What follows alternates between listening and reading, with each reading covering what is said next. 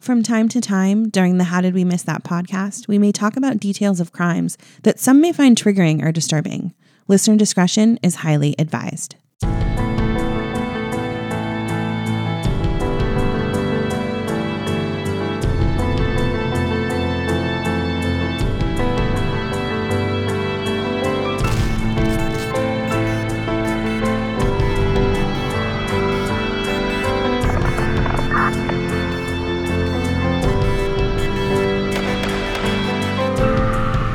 How did we miss that? Hey there, and welcome back. I'm Christine. And I'm John. And we've got some good cases for you today, I think. I hope you enjoy them as much as you've been enjoying them, apparently. Yeah, I think there's a lot of people out there that are asking themselves the very same question. Yeah. How did we miss that? Absolutely. And if you are one of those people that are enjoying our show, please go on and review. Let us know you're enjoying it, or even if you're not enjoying it. But it's super important. It helps us get to the top, helps us bring you more stories. So please do that. Yeah, and I'll just say if typing out a sentence is too hard for you, then click the 5 stars. I mean, a rating will do. Okay, so the story that I have for you today is actually a 34-year-old cold case from Green Bay, Wisconsin. It's quite cold in Green Bay. The frozen tundra, so it would make sense that there's a cold case. It is cold. I think it means something different, though. It does mean something different. Well, my sources for this story are NBC 26 News article by Nina Soprano, a GreenBayCrimeReports.com article, the Green Bay Press Gazette article from August 14th of 1986, and a Fox 11 News article by Scott Hurley and Kia Murray from Monday, the 2nd of October of 2020. Wow, very recent. Very recent. So this is the story of the murder of Lisa Holstead. And like I said, it's actually Green Bay's longest running homicide investigation. A 22-year-old mother was found strangled in the Bay of Green Bay. So I'm going to set the scene for you here. It's August 12th, 1986, and construction workers discover what looks like a hand sticking up out of the water in a swampy marsh near Pete's Lake and Duck Creek. Is there any information about how far out she was? Like, how do you determine that's a hand?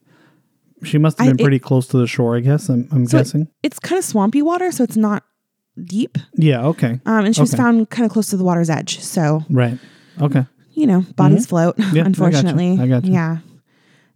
When they pull their truck over, though, because they want to get a closer look at it, they find that it's a whole body, not just a hand. And it's the body of a half-naked woman laying by the water's edge. Authorities believe Lisa was strangled to death with her own clothing and then thrown into the marsh. So when crime scene investigators arrived, they find Lisa Holstead's lifeless body floating in the water. Detectives collected as much evidence as they could from the scene, and they called Lisa's family out to identify her body, which they were able to do very quickly, because she had only been reported missing just a few hours earlier. So this is a pretty fresh crime scene. Yeah, that's very quick. Her sister Debbie had said that she had talked to her mother, Lisa's mother and Debbie's mother, and she was really upset because she had not come home that night. And this was not normal for Lisa. She had a 5-year-old son. His name was Jeremy.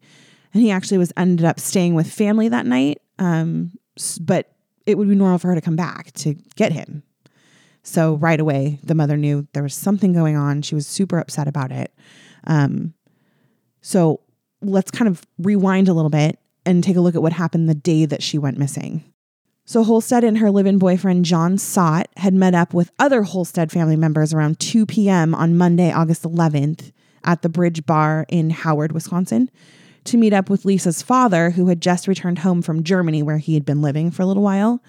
And the article I read wasn't clear on why he was there or for how long he had been there, but based on what they were saying, it sounds like he'd been there for a while since the whole family wanted to get together and welcome him back and everything. So it sounds like he'd been gone for a while. It wasn't like a little vacation. Yeah, yeah.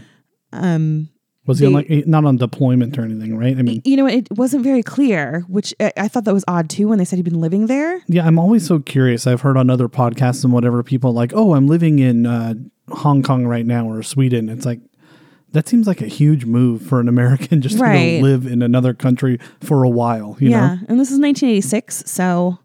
Yeah, I'm sure it's not like some technology company or anything like that, although I guess it could be. But Yeah. Yeah. So I don't know why he was there exactly. The articles didn't say, but they were all very anxious to see him. So they were at the bar for a while. Then they moved to the home of Lisa's sister, Debbie, at around 8 p.m. that night. They talked and they watched videotapes that the father had brought back. And around like 10:30, 11 o'clock, some of the group decided that they were going to go to Dave's bar, which was on Main Street in the town they were in. And then they stayed there until it closed. And reportedly, Lisa had had a few shots and some beers, but no one was exactly sure how much she had consumed at that point. When everybody was done, they all had their fill, they had a good time. John and Lisa then drove Debbie and a friend home, and then they decided to head home themselves.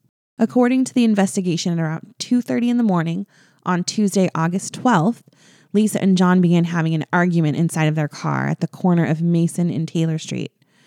The argument had been apparently simmering all evening, and as soon as I saw that, I pictured many an argument that we'd been having, when we're with each other's families and we don't really want to talk about it because we're in front of everybody, don't really want to involve all the people. You want to keep your affairs private, right? Since you brought it up, let's go down that rabbit hole for just a minute. I mean, we have a whole other show for this. Yeah, we do. That people should listen to as well. But I'm just wondering, were they arguing about the family that they didn't see eye to eye on, or did they have a separate argument that they didn't want to have there? You probably don't know the answer. But the arguments we used to have was about the family. The family we were and what with. an S show they were. Yes. We weren't arguing with each other. We were usually arguing about something they did or said. And yeah. a little bit of defense mechanism goes in there, whatever. But yeah. So they never said exactly what the argument was about. But given the fact that they didn't want to ruin the reunion, broadcast what's going on, I have a feeling it was maybe a private thing between the two and not so much about the family. Gotcha. So they just didn't want to argue in front of others. Okay. Right. Exactly. Right. Yeah. So like I said, it'd been simmering all evening. We talked about this. You know what it's like. So as soon as they were left alone, it came to a head. Total boiling point. Everything fell apart. They're screaming and yelling at each other. While being interviewed by police, John said Lisa opened the car door, stepped out, and walked away. And she headed west towards the highway. And that was the last time that anyone ever saw her alive. Those simmer arguments can go one of two ways. Like you either have it just all this stuff building up and then it explodes, or sometimes you can forget about it, I guess. You know? Exactly. This one obviously was the other. It exploded. Yeah. And I mean, it was obviously he was obviously so mad at her that he would let her go and just walk out of the car. Yeah. So and she was left obviously him. so mad that she just wanted to get out of there. So the story is that she left him and walked away. Right. But I'm guessing he's still going to be a suspect because they always are. Well, I mean, yeah. The boyfriend and the husband always do it, right? Yeah. So the family initially thought that maybe she'd gone to meet someone at another bar, or possibly she'd taken a ride from a stranger, because the family had told police that Lisa was very outgoing and would never have been afraid to get into someone's car. So obviously she doesn't know life lesson number 1, stranger danger. Stranger danger, stay out of the forest. That's I mean, this is lesson number 1986. After all, it was wild abandoned back then. So, but no witnesses came forward saying that they had seen her get into a car with anyone, though they did report to police that they saw a woman matching Lisa's description walking away from the vehicle. So they were able to pinpoint her actually getting out of John's car, but not ever getting into a car with anyone else. So at least we know that much of the story is true. That he didn't say she got out of the car and like drove her somewhere and threw her into the marsh. Yeah. Yeah. So that's kind of, I guess good for his particular something story. Lines up there a little bit. Right. But like we said, because John was the last person seen with Lisa before she was killed, he was obviously the first suspect in the investigation. Which I think is unfair just because he was there. I mean, I get it. My knowledge of law enforcement, whatever, I totally get they have to start somewhere. But in this particular case, don't they you just said they have knowledge that she walked away. He did not pursue. He did not do anything to her. Right. Well, and they actually, I mean, at this point, they don't know that. They don't know that he didn't follow her. Yeah. Okay. They don't know that. They just know that that particular part of his story is true. I guess I'm just trying to stick up for all my fellas out there. I mean, you're always like public enemy number 1. And I know. Sometimes they really didn't do it, but you got to start somewhere, I guess. Well, for your team's sake, the lead detective in the case decided that there wasn't any evidence connecting John to the crime. I don't know if he was ever specifically ruled out per se. Like, I don't know if they ever said, no, he's absolutely not even a person of interest in this case. But it was just that they could not find any evidence to conclusively say that he was involved. DNA that was found in the evidence was compared to his DNA, and that was never a match. So he kind of, I guess, not particularly ruled out all the way, but at least they know there wasn't any connection there. Well, because we said this is a cold case, obviously they just gave up on him. Yeah. Though. I mean, that's crazy to think, because that one we watched on Netflix out of, where was that? Colorado or Utah or whatever? Yeah, I think it was Colorado. Yeah, there was no DNA evidence involved with him either, but they didn't give up because they got a funny feeling about him. I guess on this one, none of that was present either, or they just said, forget it. Yeah. I mean, I don't know where their state of mind was, obviously. That was 34 years ago. Yeah. So the detectives weren't able to connect any suspects to the crime, and without any fresh leads, Lisa's case went cold, like we talked about. It's been cold for 34 years. At one point, police believed there to be a connection with the murder of an 18-year-old high school student named Francine Stanislawski, who was murdered the October prior to this August that Lisa was killed. But they were never able to get enough evidence to back that theory up either. So, I mean, with this information, knowing that they don't have any other leads, this case is going cold, you'd think that this is where the story ends, right? Yeah, it would sound like it. I mean, yeah, you'd think I was done and it was your turn. There is a whole TV show called Cold Case Files that would tell you that it's not over. It's never over. It's not over. Well, buckle up, because I've got some news for you. Let's hear it. During a news conference Monday, October 26th. 1986? Like this last. Like 2020. Like 2020. Like the last Monday before this last Monday. Because I don't remember what Monday this is already. Yeah, well, and this airs on a Monday. On a Monday, yeah, I don't know, whatever. So 2 Mondays ago, 3 Mondays ago, whatever. October 26th. October 26th. Who cares? Do the math. Year. Everyone's got a calendar in their pocket of this year. Of this year. 2020. Yes. Investigators talked about how they did a reverse family tree to identify 65-year-old Lou Archie Griffin as the suspect in the murder of Lisa Holstead 34 years later. Is Archie a middle name, or is that a nickname? Because these killers always have 3 names, right? Well, yes, and it's to help identify them a little bit more. But I'm thinking that's his name. So who is this Lou Archie? Well, we're gonna find out. All right, thank goodness. So police say that Griffin fit the profile of the killer. He lived in Green Bay at the time of the murder and was recently released from prison for a sexual assault crime a month prior to Holstead's death. According to a criminal complaint, investigators linked Griffin to the murder by matching his DNA to a sample found at the scene. So they were able to use the sample from 1986 to match his DNA to it, which is amazing. Why was this guy who just had committed a sex crime a month prior or whatever it was, you said a month, right? Mm-hmm. Why was he not a suspect back then? Why did it take 34 years? Well, because like I'm going to say later on, there's no connection between the two of them. So like they don't know each other. He was obviously maybe not frequenting the same bars. It was just obviously something they didn't. The reason I'm saying this is so far on this show, whatever, 5 episodes in, I'm the guy who talks shit about the cops, it seems. And I don't know that there's a lot going on in Green Bay other than the Packers, which is rabid fan base and whatever. I don't know enough about Green Bay to know what else is going on there.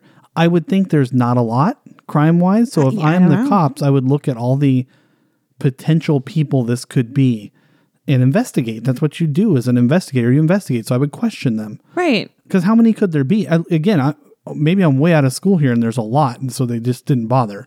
But I'm thinking Green Bay is like a nice town and there's not a ton. I don't know. I don't know. And I think it's just there's too many unknown people to just be able to go, let's try this one and let's try this one. Well, this guy had a record, right? So that's what I'm saying. That's true. Anybody with similar crimes, I guess this is what I would do. I would pull them up and question if it's not a huge list. If it's a huge list, thousands of people, obviously you can't do that. Yeah.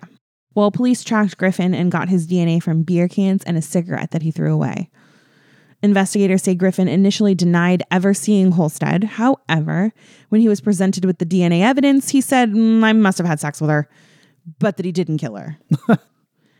Though he said he did not remember having sex with her. But seriously, this was like 34 years ago. So, I mean, I don't know how you could remember that. I can't remember who I had sex with 34 years ago. Well, I hope not too many people since Nobody you were has 7. really young. Yeah. And he also did state to police that he was high on cocaine and drunk most of the time during that time period. It's the 80s, baby. I know. Who wasn't, right? Detectives took years for the DNA to be traced back to Griffin. But over those years, it had been tested by the crime lab in the state of Wisconsin and also checked with the CODIS, which, in case you don't know, it's a national database of information. So police log all this stuff in here, and you can check DNA samples and profiles and things within it. So is it an acronym? What's it? CODIS? How do you spell it's CODIS. It's CODIS. I can't remember the full-on acronym for it. I will get back to you on that one. I was today years old when I heard about the CODIS, so I'm going to check that out for sure. Thanks to Law & Order SVU, I am very versed on CODIS. Excellent. Anyway, it had never come up with a match to anybody at all, ever. So it was kind of something they'd been testing for years and years and years.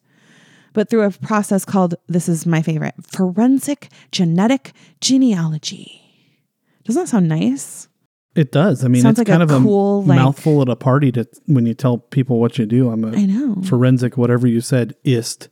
But it would be really cool to be that ist, I think. Yeah, that seems like a really cool job. Yeah. Anything where you're like finding out like this, solving a case sounds fun, even if it's not, crime related. You're an IT person and you're chasing the virus. I don't know. Right. It's like a puzzle. You can solve that puzzle. Talk about ultimate job satisfaction.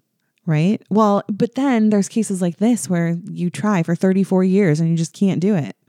That would drive me insane. Yeah, that's true. That would drive me insane. Yeah. You've done everything you can and still nothing. Right. Yeah, that'd be kind of a bummer. Well, the forensic genetic genealogists were finally able to close in on Griffin. Essentially, what detectives did was they sent an extract of the DNA sample found at the scene in 1986 of the potential subject to a lab. And basically, they're doing a family tree, but like in reverse. So what that means is they can take a DNA sample and find out your ethnicity, your eye color, your height, your possible height, skin color, all of that stuff from DNA, because we know that's, our genetic makeup. So they can't get exactly who you are sometimes, but they can at least get an idea of what you might look like. That's kind of like, I think, what 23andMe and all those things do, because I get emails all the time about you have a new relative in somewhere, but they could never possibly know that. There's just some kind of match in the code on all those things you said. Exactly. So that's basically what they did. Yeah. And it's just done a lot just to get at least a profile of the killer. Like, you can't tell people like, we're looking for a guy. So they like to do this to get a little bit more of a profile. You laugh, but in my field and my experience, I've had descriptions come across. We're looking for a Hispanic male with a bald head.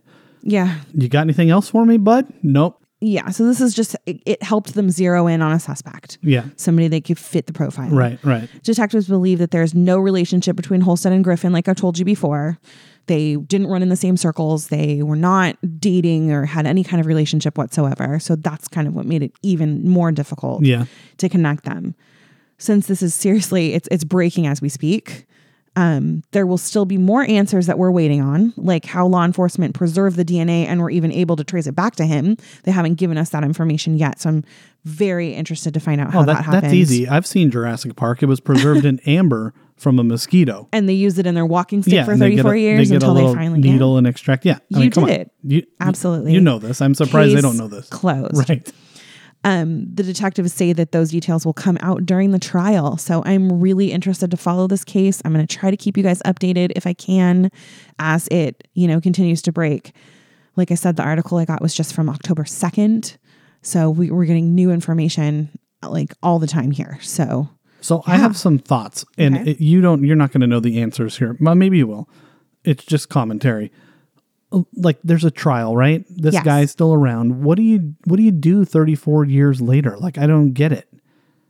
Sure, he can say, the DNA matches or whatever, but I mean, what if he was baked on cocaine and drunk and whatever? He doesn't even remember doing it. The point of the criminal justice system is to rehabilitate someone. So if he hasn't killed anyone or done any heinous crimes in 34 years, what do we even do? That we know of. Well, right. But do we say that's the case? What's the point of a trial or even doing anything? Does he pay restitution? I mean, I don't get it. Yeah, I don't know. You make a good point, and I'm sure people that are against the penal system or woo, go John. I think though that Which the family, I'm not, sure. I'm not against the penal system. No, I know. Legitimate question. It sounds like you're just like, let him go. It's been 34 years. No. I want to do through the trial, the investigative process to see if he did anything else. I'm just saying, like, playing devil's advocate, I guess, what if there absolutely was nothing else? I mean, it's almost like when we punish our kids for something they did right 3 months ago. But it's still, like, I mean, he still should be punished. He broke the law, and I'm sure the family would appreciate some sort of justice done for their daughter. I just feel like when these things are fresh, you can narrow down whether it was like, what's the word? Where they, he's nuts. That's why he did it or whatever. So he goes in possibly, psychiatric hold or whatever. Like now, we're not going to know any of those details. Yeah, maybe. That's weird. I don't know. We'll see. We'll see what other details come out as the trial progresses. Do you know how old he is now? I don't. Actually, didn't it say 65? Yeah, maybe. Yes, 65. He's 65 years old.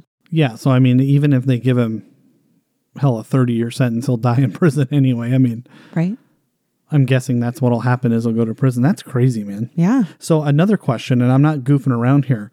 When you have a cold case where they find something like this, does it now become a warm case or a hot case? I'm serious. Like, does the name change? I think it just reopens.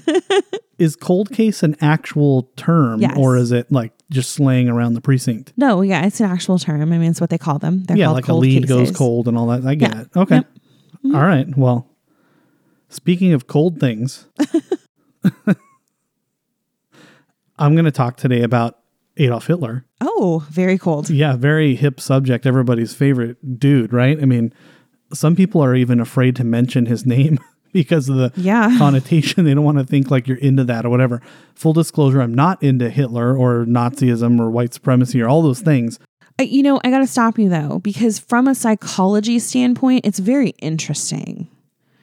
So it's for not sure. that I would like ever be interested because I like idolize this person or I'm thinking he's just wonderful, but I really enjoy learning about psychologically how he became the way that he was and how he had an effect on other people and was able to do what he did. Well, I mean, so it's interesting. Clinically, would he be considered a psychopath? Do you know? Because I mean, those people are fascinating to study. Yeah. I mean, their lack of empathy and all that other stuff. I don't know the technical term for psychopathy, but I don't know even to take it a step further, like you're saying, it's even like we mentioned in the episode Charisma, from a leadership standpoint, to learn about how he was able to capture an audience. Obviously, some of that was due to fear and whatever else, but that's even interesting to study, to figure out how these leaders like him are able to lead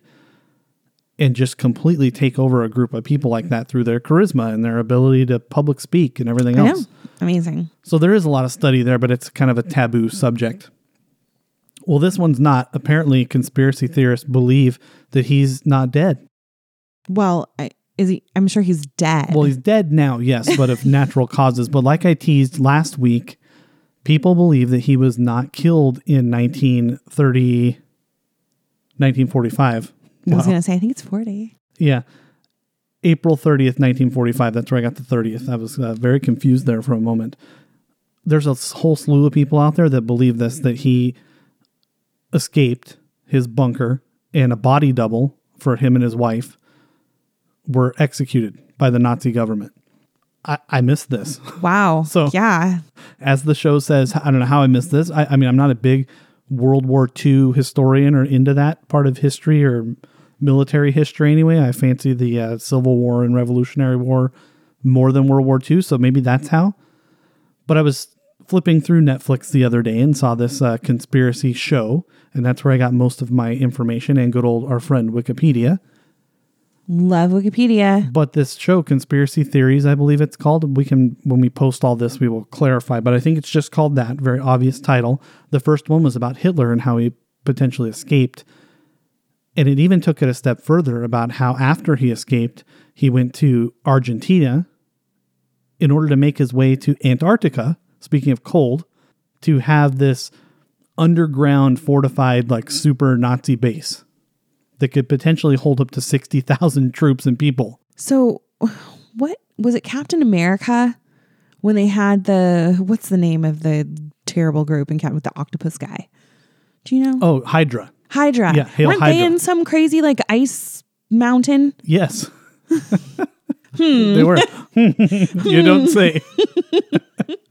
So, I mean, there's, speaking of that, in like his movies that kind of go down a historical fiction path, Yeah. National Treasure goes to Antarctica as well. That's where Charlotte's at. Right. And The Secret Lies with Charlotte. Everybody knows that. Lots of things in Antarctica. So Antarctica is a hotbed of activity despite its temperature. Cold. That's cold. Oh, cold hotbed. But there is a lot of theories around Antarctica that we'll get into here in a minute. But the overarching theory of my story here is that Hitler didn't die on April 30th. So if I remember correctly from history that I took, apparently he went into some underground bunker and shot himself and his wife. Is that how it went? No, well, so according to this, I guess, documentary, I mean, it's a documentary, I guess, that I watched.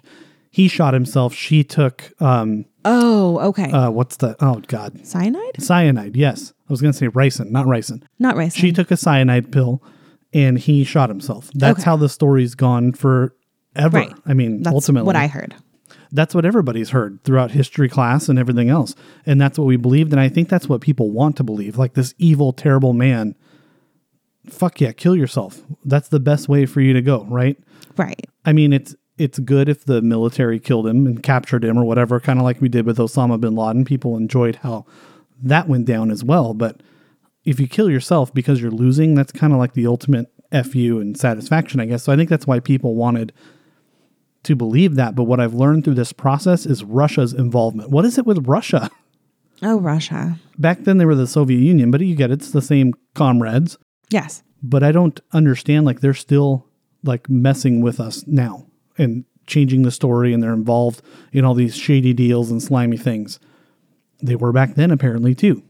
So, like I said, this theory believes that there was a body double for both of them, and this was very common for the time period. Stalin had one. Churchill had at least one. So, for world leaders back then, very common thing. So, why not Hitler, right? I mean, why not? He's a join the club. Not popular leader, but you know what I mean? Well, he was popular. Yeah, amongst his own people. And the other thing fueling this theory is that the first report of it came out the next day, and it was from Nazi, like, people. It wasn't the Allied forces saying, oh, great victory, Hitler's dead, hooray. They broadcast it themselves. And so immediately people think, now that they're looking back on it. Yeah, right.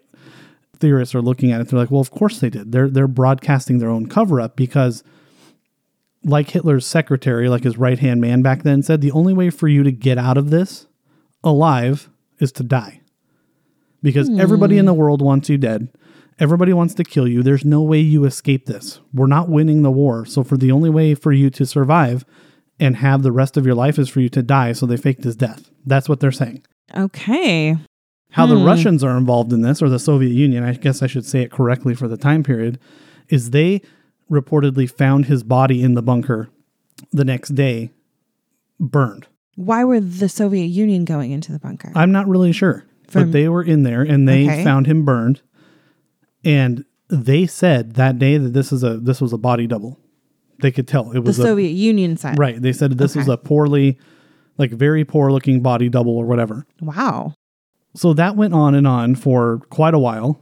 Like I said, on May 1st, 1945, German radio announces his death. That was the first clue that it was maybe fake, because why would the Nazis do that, I guess?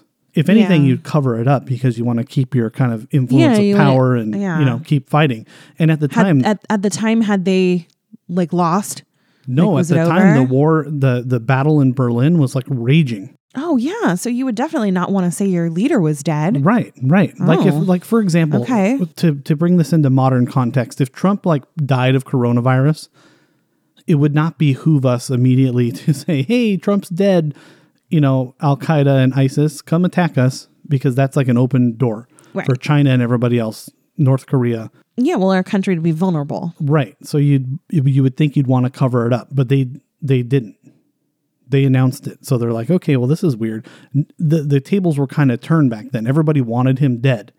And so now people can kind of rejoice that, oh, this evil man's dead. If we announce it, he can escape.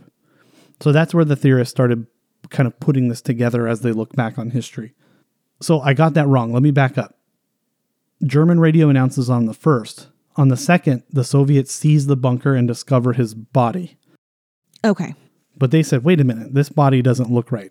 So fast forward 23 years, the Soviets then claim that they had the remains all along of Hitler.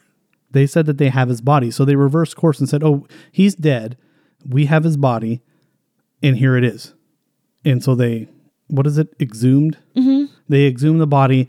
They have skull fragments and all these other things. And that story was believed until 2009. Okay. In 2009, the skull fragments were DNA tested.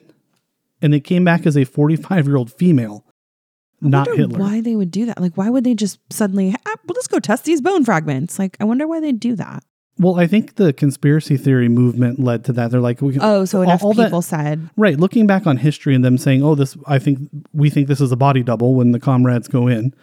And then all of a sudden, 23 years later, they say that they have the body in a skull fragment. Somebody said, something doesn't look right here. Let's test this. We have the technology now. Why don't we test it? Okay. And so they tested. And it's a woman? It's a woman, 45 years old, not Hitler, not Eva Braun. Weird. Nobody associated with it. Maybe they got mixed up in the lab. I don't know, but if you're a conspiracy theorist, the light bulbs ping in here big time, right? So, okay. This is just too weird. What, did you have a question? No, I'm just confused. Like, why would the Soviets say that's not him, it's absolutely not him, but then we have him? That doesn't make sense. I don't know, but the whole thing don't make sense. The whole thing that makes this thing even fishier and believable, if you want to go down conspiracy highway, there's no eyewitnesses to the death or anything. He goes down into not even his people? No, he goes down into this bunker. Next thing you know, he's dead. Next thing you know, it's reported that he's dead. Nobody sees a body, nothing. Until like 2 days later. And that's when the Soviets say, oh, this isn't him. It's a body double. Well, I wonder if Germany ever had like a rebuttal to that? Like, no, it's not.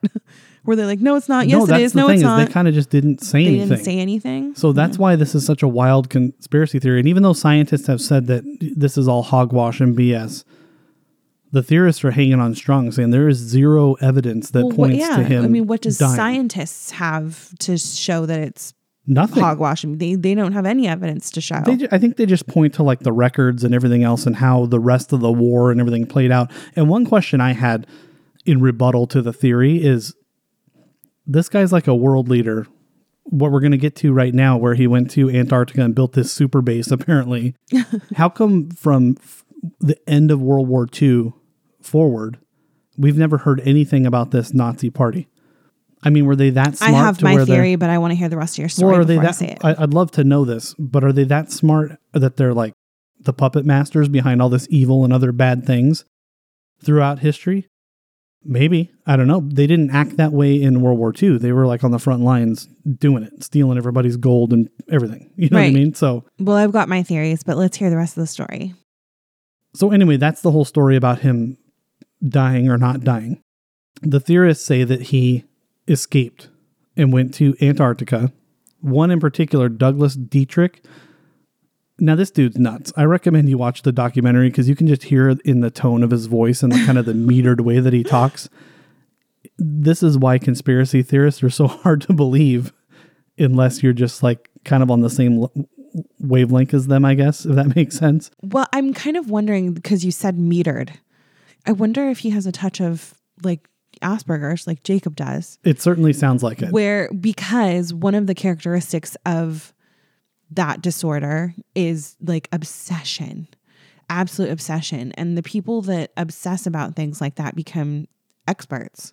You know, they've read every single thing that there is to read. Yeah, they obsess about it. They know everything that there is to know. So I wonder if he's an expert for that particular purpose, you know, because he is who he is. He's so interested in it. That is an interesting point. And I'm going to speak about this only from my knowledge from the musical, so who knows if it's historically accurate. Musical. Asperger's and autism wasn't even a thing in the 1700s. But that sounds a lot like Alexander Hamilton, as the story is told in the musical, that he read every treatise on the shelf. He wrote everything. He completely obsessed about everything he did. Mm-hmm. So much so that he forgot about his family and everything else. Maybe he was the first autistic. Well, it's I'm sure it's just around, but it's, until people start studying it, you don't think it exists until there's a name for it, Yeah. So this guy really hardcore believes that Mr. Hitler escaped to Antarctica to an underground base. To back this up, there were tunnels found in Austria around the time after World War II these were discovered. They can hold up to 60,000 men and people. So the Nazis have the engineering and the skill to build this. Whoa. So that's what... Dun, dun, dun. Dun, dun, Denver dun. International Airport, right? Well, that's what I'm saying. They were talking about the... Weird. So maybe this fits your theory about the Nazis are more involved in things than we think or know. Oh. This is getting crazy. Those wily Nazis. So in 1938, backing up a little bit here, the Nazis went to Antarctica for scientific purposes. Oh. But they didn't send science. They didn't send any scientists, though. They sent the chief of the Nazi Air Force. He went on the mission. That's very scientific. So again, if you're this Dietrich fella and you're obsessed about this conspiracy theory, you're going to oh, come on, there's no science going on here. They went there to build their super base so Hitler could have a nice, cozy place to retire on Antarctica. Absolutely. In hiding. In 1943, commander of the U-boat fleet reportedly boasted of the base that he built for Adolf Hitler in Antarctica. So there's some fact behind this. He's like, we built this super base that's underground in a cold location, whatever. Just like your ice palace in the Avengers. Thank you.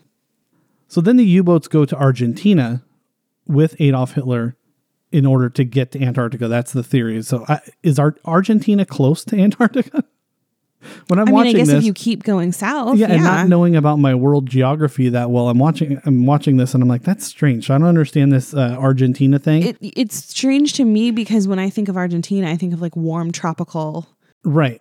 Completely opposite of Antarctica. And I'm not going to get into this because I want to talk about the Antarctica base, but there's some theories out there that during that time frame, Hitler and Eva moved and retired in Argentina. And they were getting assistance from their friends, Evita Peron, that you've heard about in that musical. So in the other musical. Lots of music. A lot of musical theater going on here in this podcast. And then we have, what's her name? Maria von Trapp and her family escaping from the Nazis into the mountains of Vermont, right? Great beer cheese they have there, though. Lots of beer cheese at the Von Trapp Brewery. So here's where things get a little kooky and even more believable. So the theorists claim that the USA has known about this base all along. Is it in the President's Secret book? I'm sure it is. Be cool. I mean, that's all about conspiracy theories, too. I know. We should get Riley Poole on the show. Riley's book. We should get him on the show as a guest. If he was real. If only.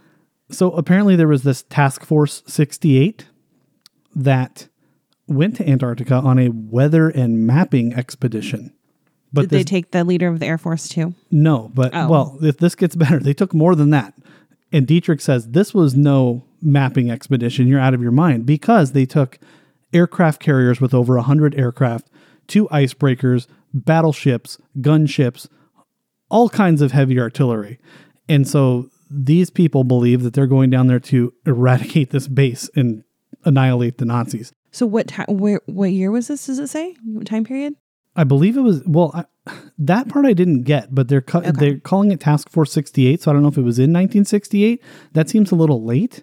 Yeah. But I'd have to check my history, and based on that documentary I watched, it could be that time frame based on the kind of planes they had and stuff on the aircraft carrier. So I will research that, and maybe we can follow up and post it, but it didn't say in my sources for this particular reading. But declassified documents about this weather and mapping expedition have proven this theory, that there was no weather and mapping expedition. That was a lie for this top secret Task Force 68. Oh my goodness.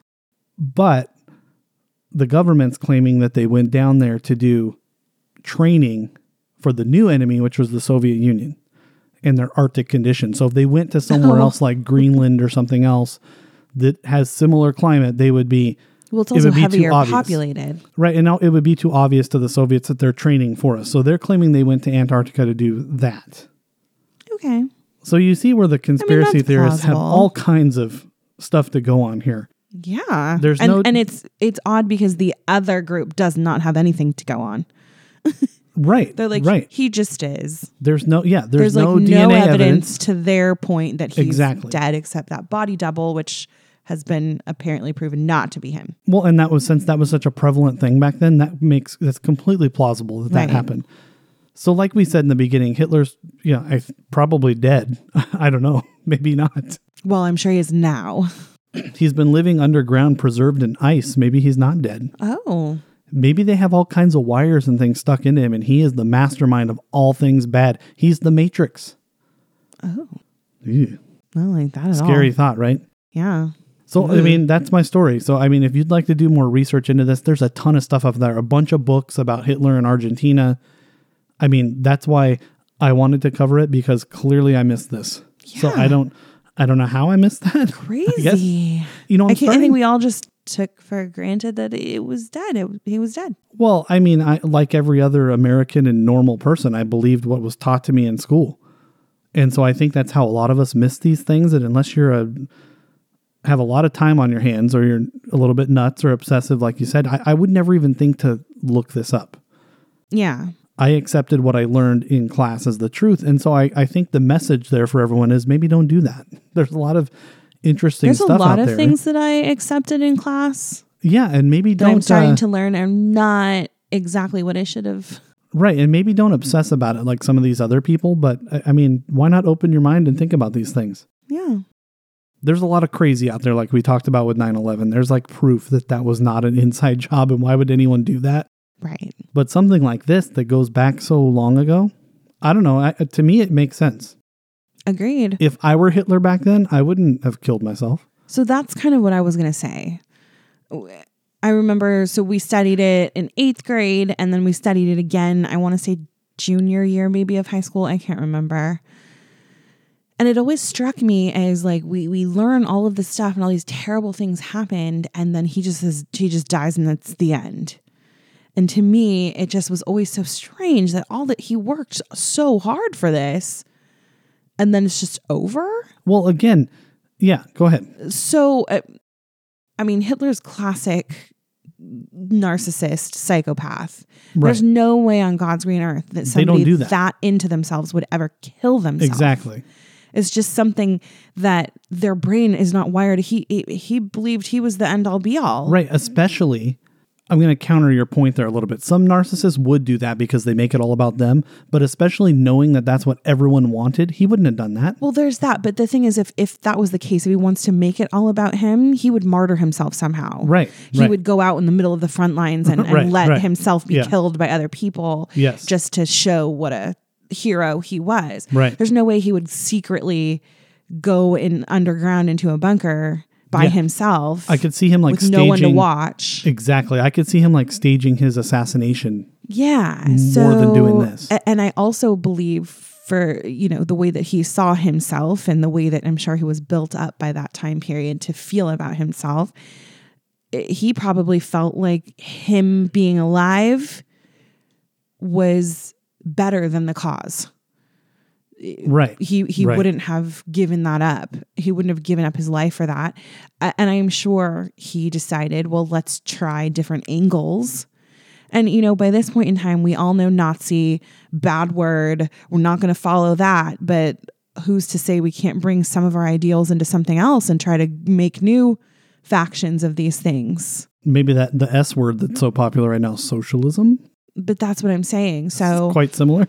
It might have been more of a case of, okay, back to the drawing board. Like this obviously didn't work. Let's scratch that and try something new. Right. And like you said, he might have been the mastermind for all kinds of organizations that we didn't realize were part of this. Well, some that are still going on today. Who knows? By staying alive, Yeah. I don't know. I feel like I might be onto something here. Yeah. I don't think he's still alive. Obviously, that'd be crazy. No, but I mean, just like... I think you can categorize him as a terrorist, and the Nazis kind of like a terrorist organization, similar to Al-Qaeda or the Taliban, probably better example, because they're like a government. So if that's the case, every terrorist organization out there today has a number 2 ready to take over for them in an instant, should they get killed or something. And so who knows? maybe some of these organizations we know around the world today, we already know there's tons of groups inspired by him, but maybe they actually are branches of that old school Nazism. I know. Crazy. But I'm with you. I mean, I'm not going to obsess about this like everyone else, but I don't believe he killed himself either. I don't know about an escape or anything like that, or Antarctica. I don't know. That could all be hogwash, as one of the people in the video says, but I don't think he killed himself either. So, interesting stuff. That's good. I just had one comment. I took a note while you were talking. What's with you in 1986, man? I know, lots of 80s, huh? Well, not just 80s, but that's the second one from 86 in particular. Is it really? Yeah, you're like 3 years old. I'm sorry. You have this... well, that's clearly how I missed it. Well, obviously. Yeah. I dig the 80s, so it's all good. Yeah, no, I mean, I picked this one in particular because when they found the guy, it was all over the news.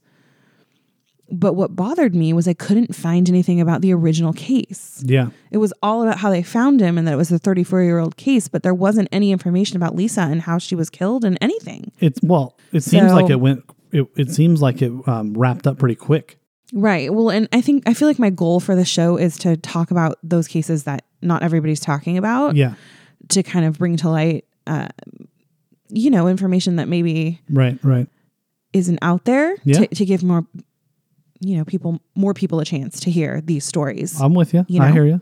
So that's kind of why I picked that one. But okay, 1986 is my jam, I guess. Well, I was just going to say, I think the 80s is that kind of sweet spot for cases like this where there's no DNA testing going on. They weren't testing back then. Yeah, there's a lot that. of cases like this that kind of went by the wayside. So it would make sense for this show to talk about that. Right. Well, I mean, they had the wherewithal to collect the DNA and to keep all of that, but they didn't have the scientific ability to really test it at that point in time. Yeah. They were able to get blood type and things like that, and they could match kind of that way, but it was not to the extent at all that we're able to do now. Right. So, yeah. Awesome. All right. Well, to see pictures and more information on these cases, be sure to follow us on social media at How Did We Miss That?